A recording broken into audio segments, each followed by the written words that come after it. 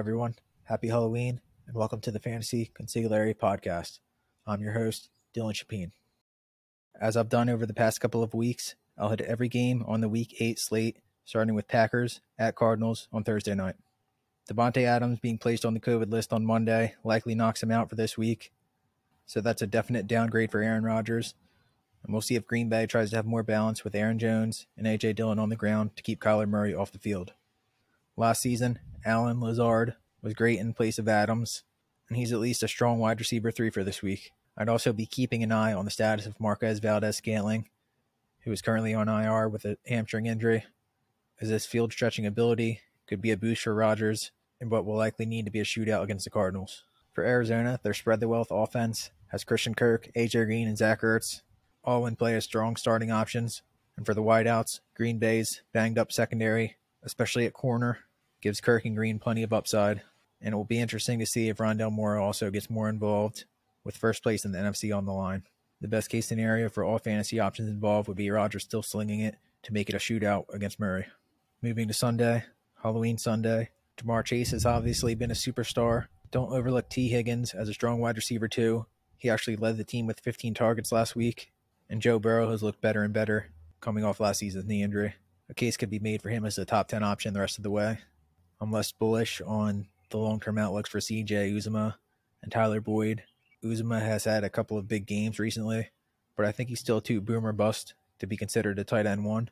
For the Jets, it's difficult to trust anyone with Mike White likely under center in place of Zach Wilson. And again, as I've said pretty much every week, I'd say they're a good buy low team overall. Wilson, Elijah Moore, and Denzel Mims are all great targets in dynasty leagues. For an AFC South battle, Titans at Colts.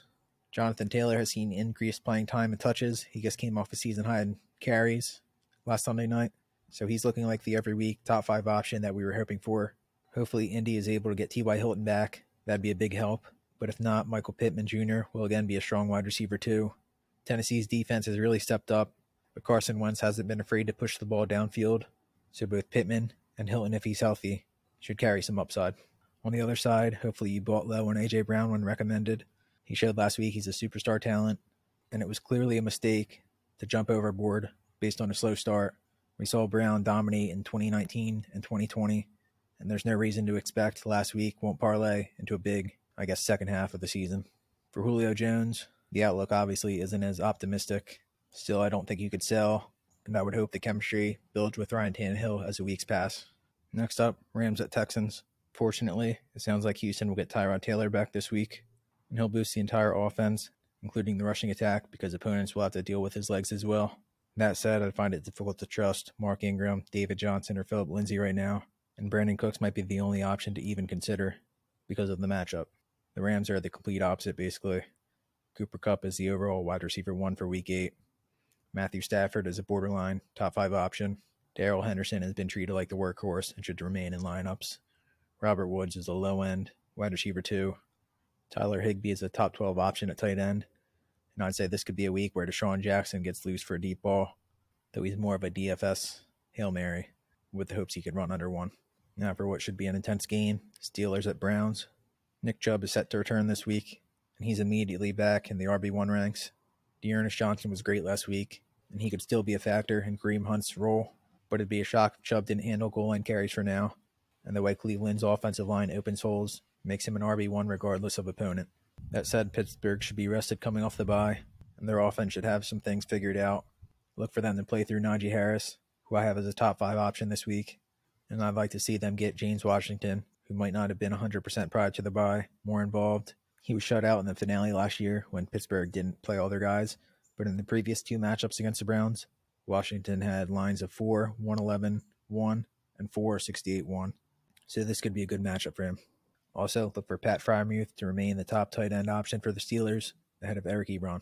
Staying for the tight ends for Eagles at Lions, TJ Hawkinson has been quiet recently. But Philadelphia is a great matchup. They just allowed a touchdown to Foster Moreau, and historically, the defense has struggled versus opposing tight ends.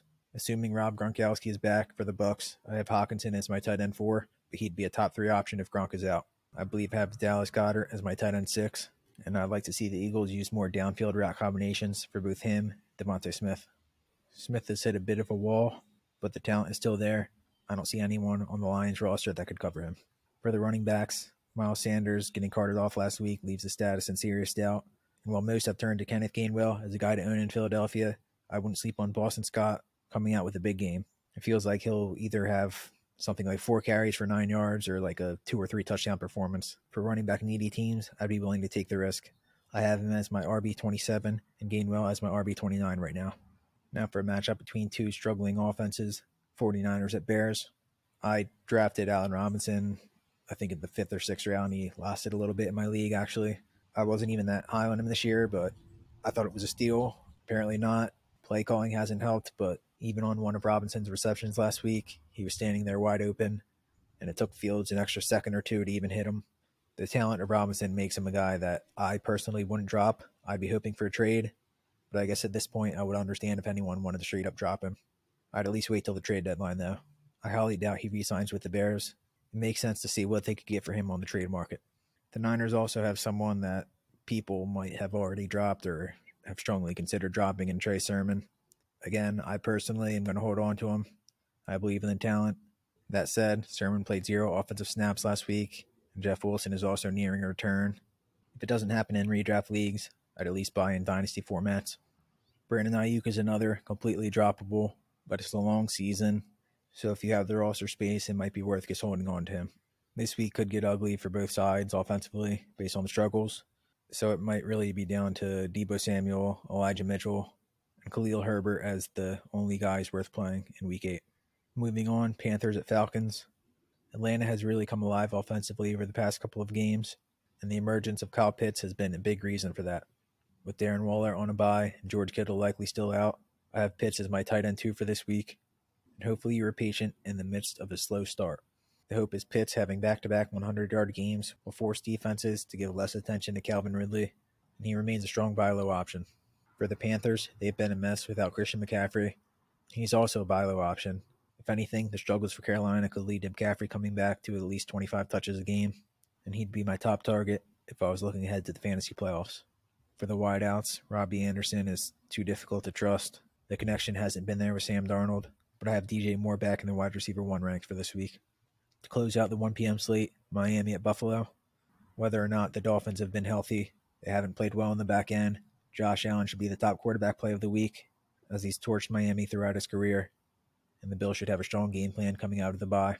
I like Emmanuel Sanders to stay hot, and Tommy Sweeney could be a strong streaming option if Dawson Knox is indeed out with a broken hand. For Miami, they now sit at 1-6. They've lost 6 in a row since beating the Patriots in the opener, and while I think it's unfair how Tua Tagovailoa has been treated, he's played good football in back-to-back weeks since coming off IR, but it feels like Deshaun Watson will end up being a Dolphin, and I don't understand how the league seems to be ready to allow him to play, but he'll carry big-time upside on the field. If you want to pick up Watson, now is the time to do it, and there's a good collection of weapons in Miami. It's a tough matchup this week for Mike Gesicki, but hopefully the jump ball that he caught last week in the end zone will lead to more opportunities like that. It should be a staple for Miami's offense, and he remains a top 5 option at tight end. For the late slate, Patriots at Chargers. Last year, everyone knows, 45-0 game for New England. As Bill Belichick pointed out, though, it's not going to be the same result this year. Justin Herbert's a great quarterback, and you should keep him in lineups coming off the bye week. Out wide, Mike Williams should be healthier, but I expect he might be the guy that Bill Belichick tries to take away, so he's more of a low-end wide receiver 1 for Week 8. For the Pats, Mac Jones was excellent last week, and so was Damian Harris, who had another 100-yard game and also found the end zone 2 more times. The Chargers have been willing to let opponents run on them, so Harris is an RB1 option, and Ramondre Stevenson being a healthy scratch bodes well for the chances of that remaining the case. For this week, I'd probably be avoiding all the wideouts for New England. Next, Jacksonville at Seattle. I like Trevor Lawrence as a rest of season pickup, playing good matchups. This week is a good one on paper, though the Seahawks played well on Monday night, and it will be interesting to see how Urban Meyer has the Jags prepared coming off the bye. James Robinson needs to be the focal point, and when they throw, I like Marvin Jones as a low-end wide receiver 2 flex, and Laviska Shenault missed on some opportunities in London, but the opportunities were there, and he should soon have a big game. For Seattle, we could see more of a split between Alex Collins and Rashad Penny, with Penny having a game under his belt since coming off IR. I'd say both guys are worth holding in redraft leagues, with Chris Carson and his status still a bit of a mystery. The NFC wildcard race is at least fairly open, so hopefully Carson is back following the Week 9 bye, along with Russell Wilson. Washington at Denver. Jerry Jeudy is now healthy for the Broncos, and the offense needs a definite spark to snap their 4-game losing streak. As Troy Aikman pointed out last Thursday night, the offense, despite Teddy Bridgewater putting up some numbers, hasn't been good this year. Still, if the team was going to go to Drew Lock, last week would have been the chance with Teddy banged up, and hopefully the few extra days will have him closer to 100%. At running back, Melvin Gordon and Javonte Williams both found the end zone. With Mike Boone waiting in the wings, I also wouldn't be surprised to hear Gordon's name come up in trade talks. That'd obviously be great for Javonte's rest of season outlook, but they both should be considered low-end RB2 flex options as things currently stand. For Washington's offense, Terry McLaurin is the only pass catcher worth starting, but I'd be looking to Logan Thomas, who will hopefully return after the bye if he was dropped in your league. Thomas had a great start to the season, and Taylor Heineke will again look to him in the red zone whenever he's back. Now for perhaps a game of the week, Bucks at Saints.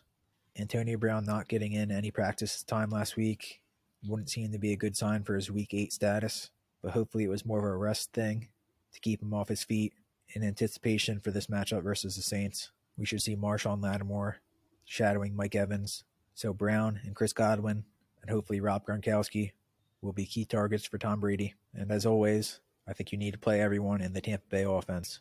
New Orleans will hope a strong showing from their defense on Monday night will carry into this week, but I wouldn't get my hopes up, so Jameis Winston could be forced to open up the offense, which I'm sure he'd be happy doing. Winston and Traquan Smith definitely weren't on the same page in the first game together this year, but Sunday will be a good matchup against the banged-up Bucs, and downfield opportunities should be there for Smith. As stated for Deshaun Jackson, probably too risky to play in redraft leagues, but as a DFS flyer, I like Smith this week. I also like Jawan Johnson at tight end if you're going with a cheap option. The Bucs will have plenty of eyes on Alvin Kamara, so other guys will need to step up to make plays, and we can see Sean Payton use the screen game to get that accomplished. For Sunday Night Football, Dallas at Minnesota. The status of Dak Prescott with a calf injury needs to be monitored, but he'd be a must-start if active, and fantasy owners can think about picking up Kirk Cousins if available to pivot to him in case Dak is out. At running back, Tony Pollard was our top option on the waiver wire article this week. I'm shocked at how many leagues dropped him, but he's a premium handcuff in addition to having great standalone value in the Dallas offense. I don't think the potential return of Michael Gallup will be enough to push Pollard off the weekly flex radar. And again, Pollard should be owned in all leagues. The bye also came in a good time for the Vikings. Dalvin Cook is now a week healthier. He already looked great against Carolina in his last game, but now he should be closer to 100%. And this is another spot where the screen game could come to use against an aggressive Dallas defense. I think we'll see a top-heavy attack for Minnesota, with Cousins, Cook, Adam Thielen, and Justin Jefferson being the only options worth starting. To close out Week 8, Giants at Chiefs on Monday night. Daniel Jones is a low-end QB1 in a potential shootout, and hopefully he gets at least one, and ideally all three, out of Kenny Golladay, Kadarius Toney, and Sterling Shepard back in the lineup. For Saquon Barkley, it sounds like another week, so Devontae Booker is an RB2 against Kansas City, and like Christian McCaffrey, Barkley is a good buy-low target for teams looking ahead. The Chiefs had the worst performance of the Patrick Mahomes era in Week 7, but Mahomes was a QB1 before last week, and there's no reason to panic in terms of numbers. The real-life play of the offense is more of a concern to me, but fantasy-wise, Mahomes will be just fine throwing to Tyreek Hill and Travis Kelce. Those three remain high-end options at their respective positions, and I'd like to see more balance with Darrell Williams, who remains a top 15 option, to keep the Giants off balance. As always, you can find our full rankings on wolfsports.com, and you can use promo code GHOST for a Halloween discount on Fantasy Consigliere. Also, please rate the podcast if you haven't already, and be sure to listen to our general NFL show, The Wolf Sports Show, for more NFL content. And that wraps up episode 8.